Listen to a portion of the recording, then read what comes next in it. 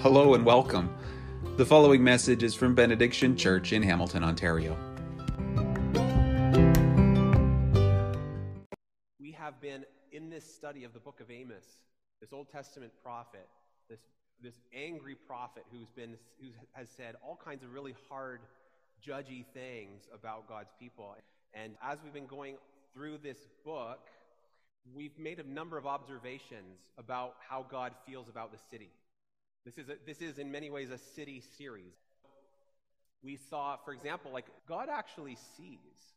He actually sees what's going on in cities, and as busy as God is, and as important as the things are that God, has to worry about, he sees, and he actually really cares what's going on in the cities. He sees, for example, when rich, privileged people are just kind of lounging around and sipping on gin and juice and doing nothing, not lifting a finger about the poverty and the suffering of their neighbors. He actually really cares about that. He sees it and he cares. And he cares about it when there are shopkeepers who in their business practices are dishonest and corrupt and greedy. And we saw that. He sees it and he cares about it. And we saw that as we've been going along, one of the things we've been kind of repeating is that if God's people aren't committed to justice in the city, then there won't be peace. That's why we've called this series "No Justice, No Peace." Amos speaks to the city. It's not just a sort of the cry of a protest. It's not just what we say when we're marching. It's actually deeply, even theologically true that to the degree that we're committed to doing justice in the city, to that degree we can expect peace. And if we're not pursuing justice, if we don't care about justice, if we're not praying for it, neither should we expect there to be peace in our lives and in our cities. Because the book ends on this really hopeful sort of tone where God's prophet promises that there's going to be this great restoration, the people will return from exile, some really great things are going to happen, and that's really great. That's kind of a refreshing, kind of a different note from how a lot of the book has gone. We wanted to take this morning and end this series by just kind of acknowledging and celebrating some of the things that are going on in different cities. And so for that reason, I've invited my friend Trevor Seath to come and visit us this morning. So I'll invite you to come up, Trevor. And if you don't know, or if you've not met Trevor before, Trevor's not just a friend of mine, but Trevor and I, we met about, I think, 6 years ago. And at a time when my wife Heather and I, we were kind of we were just sort of discerning that God was tapping us on the shoulder to do this thing that would become Benediction Church. We just really felt this kind of stirring, and some of the people at the church where we were serving and some of the people in our denomination, the Associated Gospel Churches, connected us with Trevor, and it's become a really good life-giving friendship, and I love this guy. But for somebody who doesn't know you, could you just get us started by telling us what it is you do? What is your role with regard to church plants and stuff? So C2C Collective, we take our name from a verse that's significant in Canada. We're called the Dominion of Canada because of this verse, Psalm 72, verse 8. It's inscribed on the Peace Tower in Ottawa, "May he have dominion from sea to sea and from the river to the ends of the earth." And so there's a lot in that, including a story of colonization, but regardless, the prayer to say, "Jesus, would you have your way in Canada?" Our prayer comes out of that. And so we work with different denominations across the country right now, about 23 different denominations. I didn't know some of the denominations that we currently work with even existed. There are a lot of denominations, but we work with 23 of them and about 60 church planting projects right now. And what we do is often just what you described. We come across an individual, often a married couple, who are saying, we think God is calling us to start a new church. And so we help with discernment. And that's a pretty robust process that ends with a pretty formal assessment center that we offer to help people just figure out who they are and how God's gifted them. And then out of that, we walk with people as coaches. We have some training curriculum that we do. People are familiar with Tim Keller at all. We use training that comes from his church in New York City. And then we just try to support in a lot of other ways, which sometimes means a little bit of financial help, sometimes helping people just administratively and with governance stuff. And yeah, so we just try to walk alongside. That's what we do. And so Trevor and the C2C organization have been super helpful for us. Like, it wouldn't be an overstatement to say we wouldn't be here without you, because of some of the help that you provided for us as a church getting going, but even just like in kind of coaching Heather and I as a couple. And so, yeah, like, we're super grateful for that. And I'm really excited that you and I can have this chat today, because you have a different perspective on kind of like what is going on in not just in Hamilton, but into a number of other cities and denominations across the country. And so we want to kind of tap into that a little bit today. So we've been in this series in Amos, we've been talking a lot about cities. Because of your sort of perspective, it'd be interesting to hear from you. Like, why do you think that cities matter? Great question, Mike. So I was thinking about a little bit in relation to this, just the biblical arc. And I will say, for those of you who like podcasts, there's a podcast called How to Reach the West Again, and all of season 2 of that podcast is developing around cities and ministry in cities. But so forgive me if you start listening to that podcast and you're like, he ripped that podcast off a lot. It's in my head. Like, I'm not trying to be a plagiarist, but it's not plagiarism if you say that. But yeah, like, you think of cities like Sodom in Genesis, not very favorable view of the city. Babylon, right? That was a city building. Let's build a huge tower. You know, you see skyscrapers, you're like, okay, not very favorable. Then as God promises land, and we had the promise of return and blessing in Amos this morning, but you know, Jerusalem becomes this more positive place. There's this sense of God's presence in the city, and so it's a little bit mixed, because there's even then when they go into captivity, if you know a bit of that arc, they go to Babylon, and in Jeremiah 29, it's like, seek the peace of the city, pursue the prosperity of the city. So even God's people in captivity are called to have a different kind of view of the city. Paul, who started a lot of the churches after Jesus' resurrection, focused on cities, and really his whole ministry trajectory was, I want to get to Rome. I want to get to the center of the culture, and I want to bring the gospel there. And so you have this sort of redeeming of cities in the New Testament. And then, of course, the final vision is the city of God, that, you know, the new Jerusalem comes, and God's dwelling is with men and with women, and he's here with us. And it's in the context of a city. And maybe the simplest thing is in Jonah, at the end of Jonah, Jonah's all bent out of shape, and God says, Jonah, here's this city. It has 120,000 people in it who do not know, he says, their right hand from their left. They're so lost. Shouldn't I care about the city? So I think that's maybe the verse that, you know, just clinches it, is that cities are full of people, and people are made in the image of God. I had a conversation. I live in Toronto. I met a woman on one occasion, a denominational executive. You know, where are you from? Toronto. She goes, oh, my husband and I hate Toronto. Okay. And you're like, thanks, you know, but wow, there's usually no traffic and stuff like that.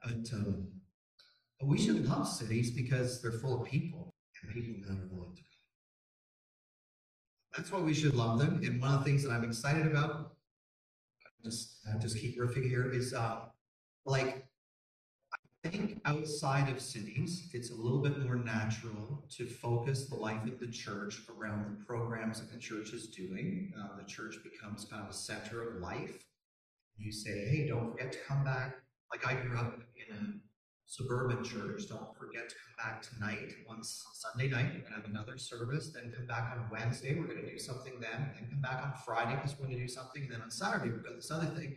And then, you know, come back on Sunday. So our lives orbited around church programs. And cities, force us to say that's not going to work.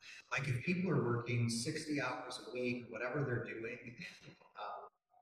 and our lives are full, because city life is full, we have to figure out a way to actually send people out, to encourage them, strengthen them, and say, your work as a school teacher matters. Your work as in social services matters. Your work as an entrepreneur matters. Your work in the hospital matters. You know, your presence as a neighbor in your community matters. And that's where discipleship is. Don't just come back in here. I live this very sort of two personalities. I was one kid on the street, fitting in on my street. I was another kid in this church, and I did very well at both. Fit in very well as a little kid in church, and I fit in very well on the street, but that was a total different set of skills. And cities force us to say, we can't do that. We want to just create nice little church people. We want to tell Trevor, as a 10-year-old kid, how can you be a great Christian on your street with your kids who are never, with your neighbor friends, and I had a bunch of them, they're not likely going to show up with you on Sunday. So let's make Sunday about strengthening you so that when you're playing road hockey and when you're just messing around with your friends on the street, you're doing that as a disciple of Jesus. And that's, cities are great at it.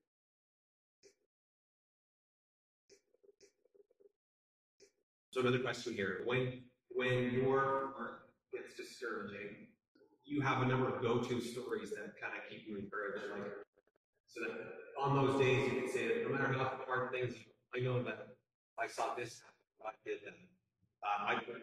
We'd love to just hear some of those stories.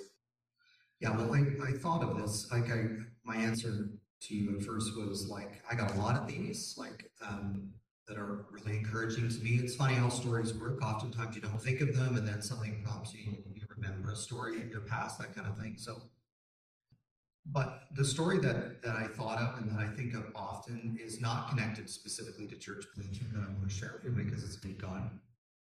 And so my wife traveled in Africa in 2011 with her sister, who was working for a development agency at the time.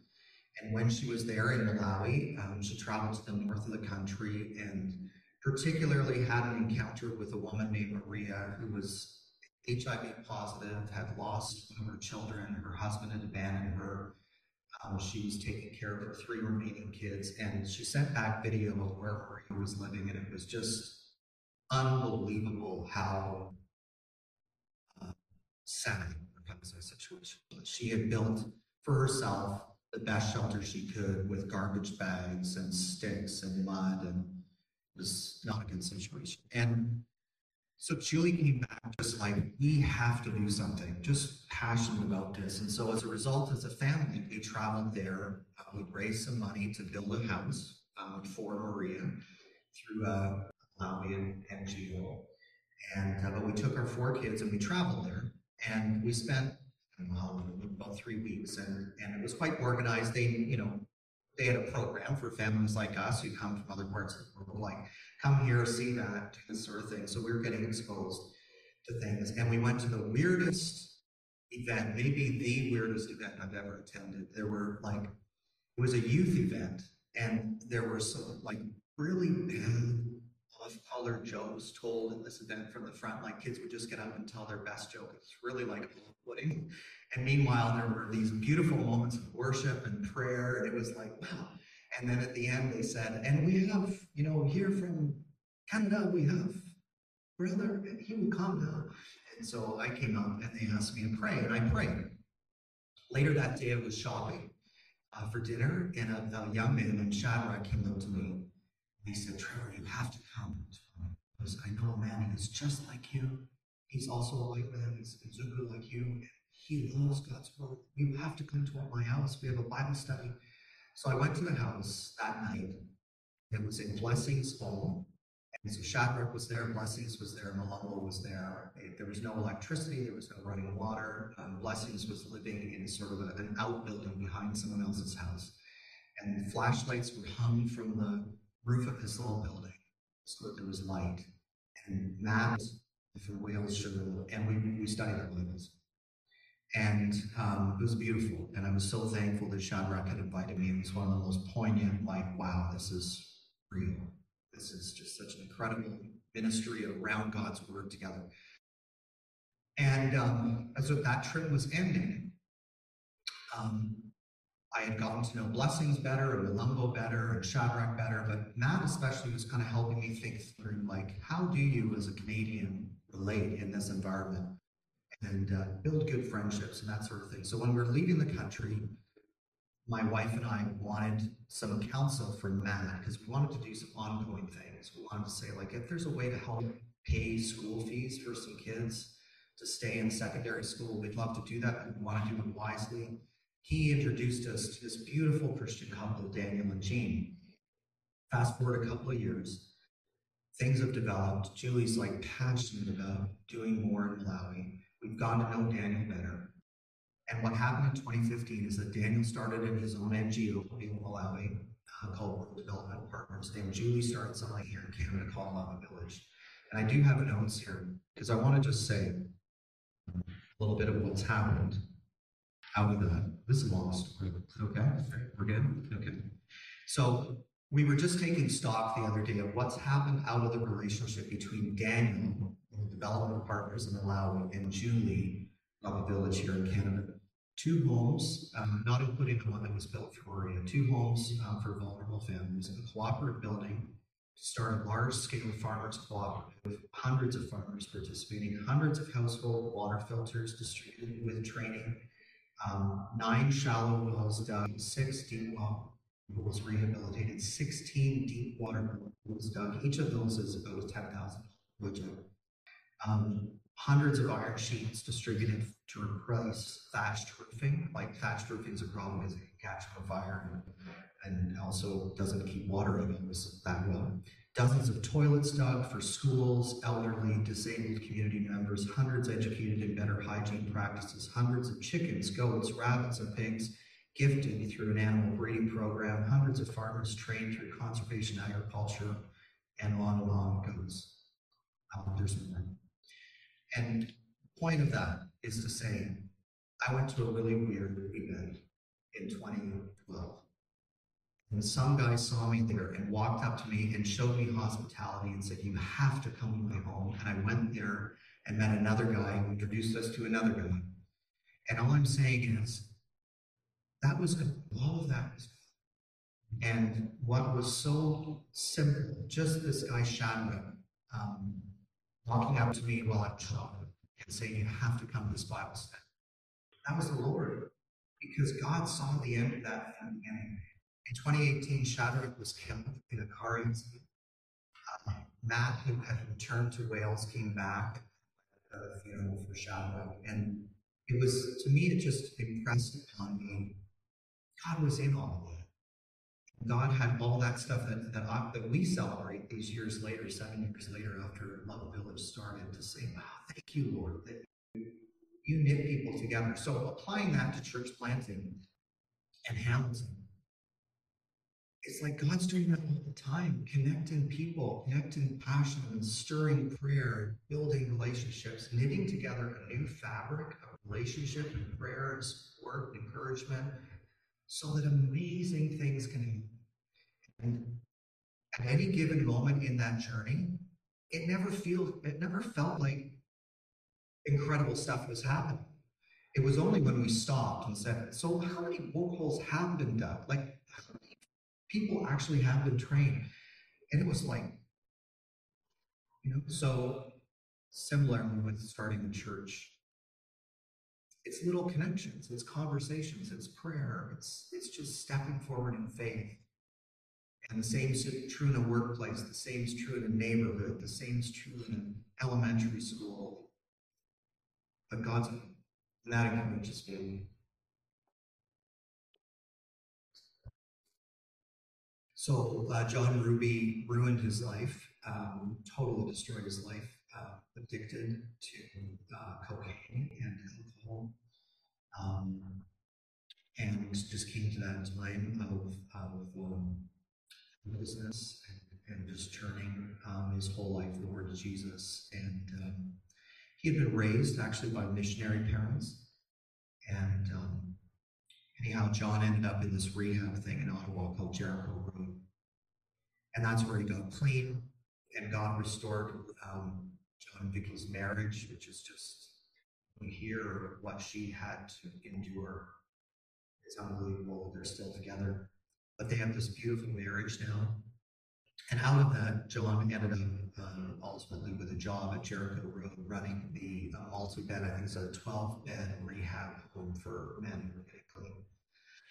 And they started having this vision of like, maybe Jericho Road needs a church, because these guys were like, they're meeting Jesus and just beautiful stories of God redeeming lives. And they would go to a church in town and be like, this isn't it.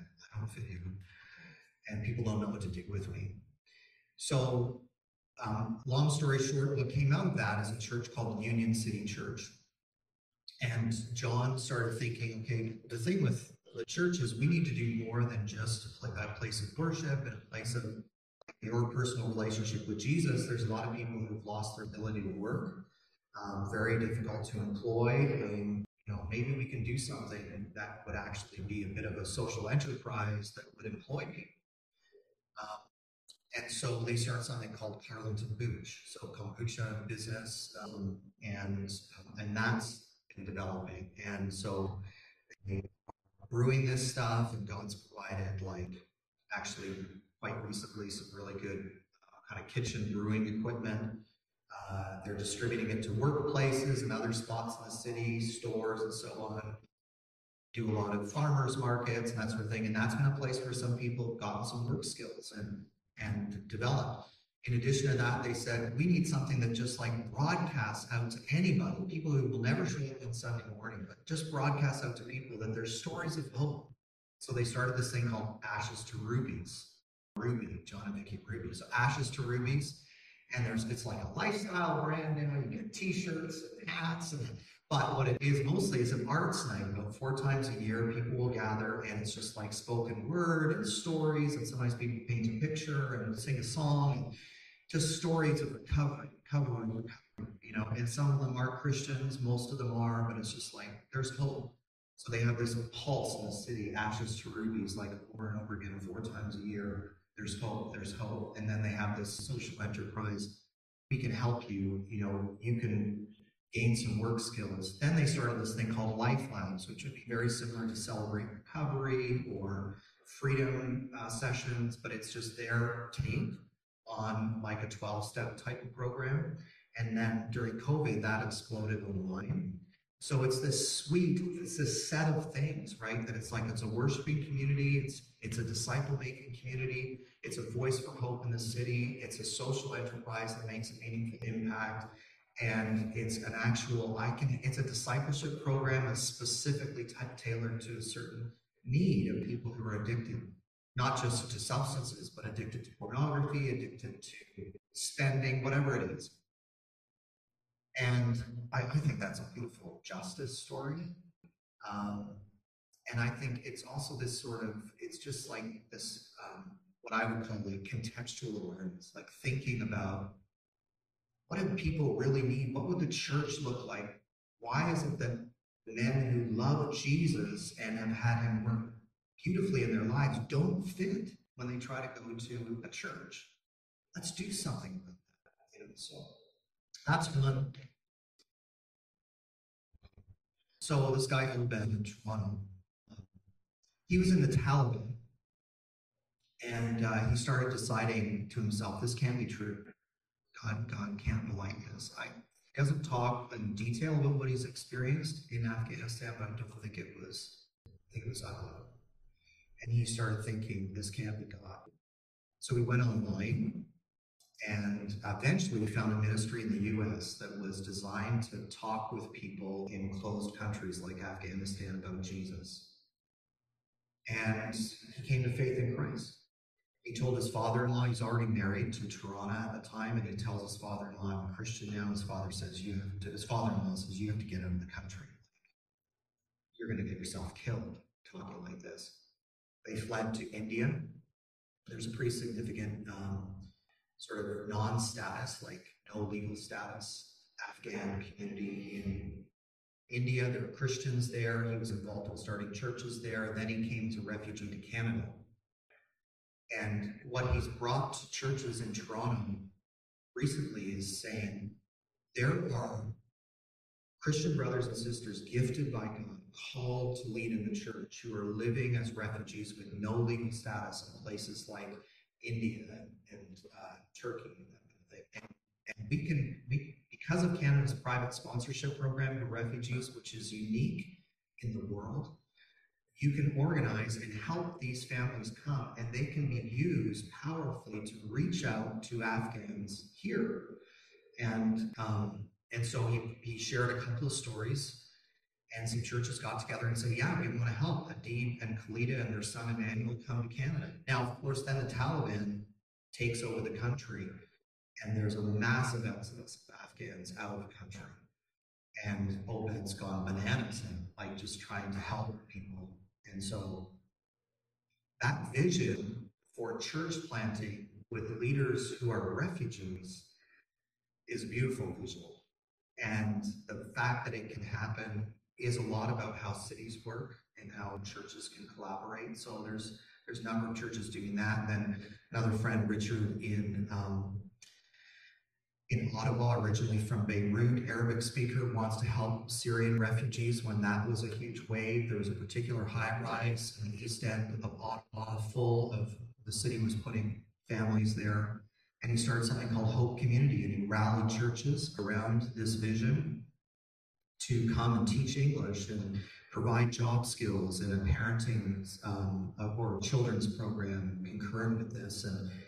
And so here's a guy, again, originally from Lebanon, just doing this amazing work and mobilizing churches that are more established in the city to do this. And when COVID hit, this church, it's called Arabic Bible Church, Ottawa, they started doing like prayer meetings every single night during this, the early stages of COVID. It was like they're meeting at just praying. And I said to Richard, like, I'm so amazed by how energetically you've responded to this crisis, because you just like gone. And he said, Trevor, I have pastored while bombs have been dropped on the city of Beirut. This is nothing. This capacity to suffer, this capacity to endure is something we need desperately in Canada. And people like Obed, who's fled Afghanistan, and people like Richard, who has lived in the city that's being bombed and pastored, have so much to teach us. So those are, and then the other one would be, that just comes to mind, I shared it a little bit, was David and Diana Hood started a church, and they discovered they were really close to a place called Russell Gardens. Russell Gardens is community housing, and so they started to try and be helpful there in any way they could. Some really cool things during COVID. They went to the central court. There's like a set of buildings there, and they did balcony bingo with all these people who were like stuck in their apartments, right? And so they would have an amplifier, and people would come out on their balcony and they'd play bingo with them, just to give them something to do. They did a carol sing, again in the courtyard with people coming out on their balconies and singing. And eventually, Ottawa, this is in Ottawa, and social services is like, we'd love to have like a food bank. Could you guys run it for us? So this church, Southeast City Church in Alta Vista, has taken over all the responsibility for a government-funded food bank that serves not only Russell Gardens, but some other communities. And it just continues to develop in terms of one-on-one relationships with all that. So refugees, the poor, the addicted, right? Yeah, think of like divine breadcrumbs. It's like, know that. So I'm gonna go and have that conversation or ask that question. Or I'm just gonna take a step. And then maybe there'll be another one, and maybe there'll be another one. So whether it's breadcrumbs or stepping stones, or it's just, yeah. God's the one who knows what's going to come. So I think there are some beautiful gifts of bring or live in. One is, I think, a priority for authenticity, a priority for genuine, real, as opposed to successful. Like if you had to say door number one is successful, there's going to be a lot of people around, you're going to have a lot of money, your building's going to look great. Or door number two is can't guarantee those things, but you're gonna have deep relationship with each other. You're gonna be known. You're gonna know others. You're gonna speak in truth and live in truth. The sense of millennials are like, well, there, thank you. Whereas boomers and older generations of Christian leaders, I think, were very enamored. Of course, yeah, we want this other thing, but we want, like, show me how to make it successful. That's what I think. The other thing that I notice is millennials are saying, like, root me in something. Don't just like I want to be part of this 2,000-year story of following Jesus. Don't tell me about the last book that was written or the successful suburban pastor in the United States who's got 7 steps to something. No, like, I want to read something deeper. I want to talk about spiritual depth, and that draws it back into the history of the church. So authenticity, more historically rooted, and oh shoot, there's another one while you were talking. So it comes back, but I think as well the concern for justice is something that the generation of millennials in the church carries much more naturally than some others have. Like, I grew up kind of like be nervous about the people who want to talk about justice, because what they're going to do is, like, they're going to pull you away from Jesus, and it's all going to be about a project of improving people's social standing.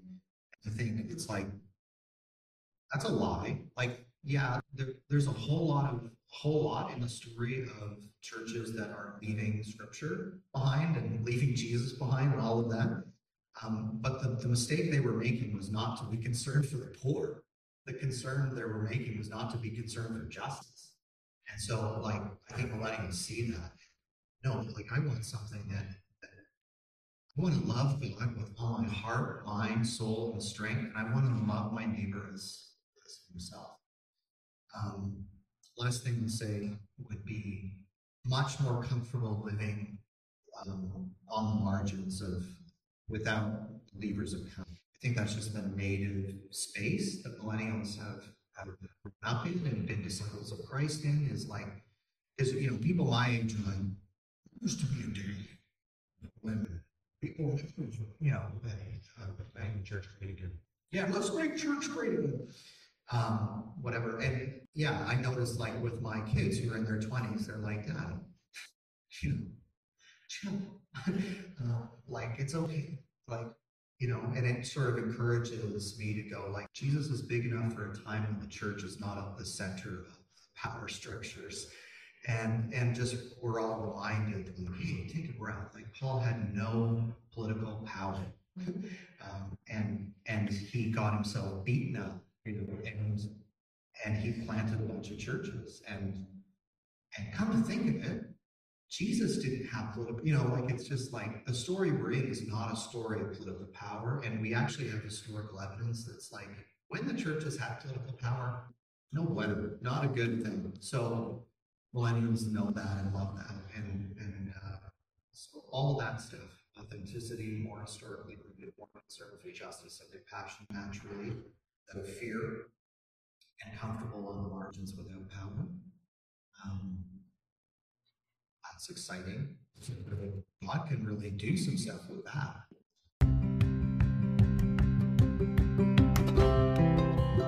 Thanks for listening to this message from Benediction Church in Hamilton, Ontario. Feel free to copy and share these resources, but please don't alter the content in any way. We invite you to visit us online again soon at www.benediction.church for more teaching and information about how you can join us in serving and praying that it would be in Hamilton as it is in heaven.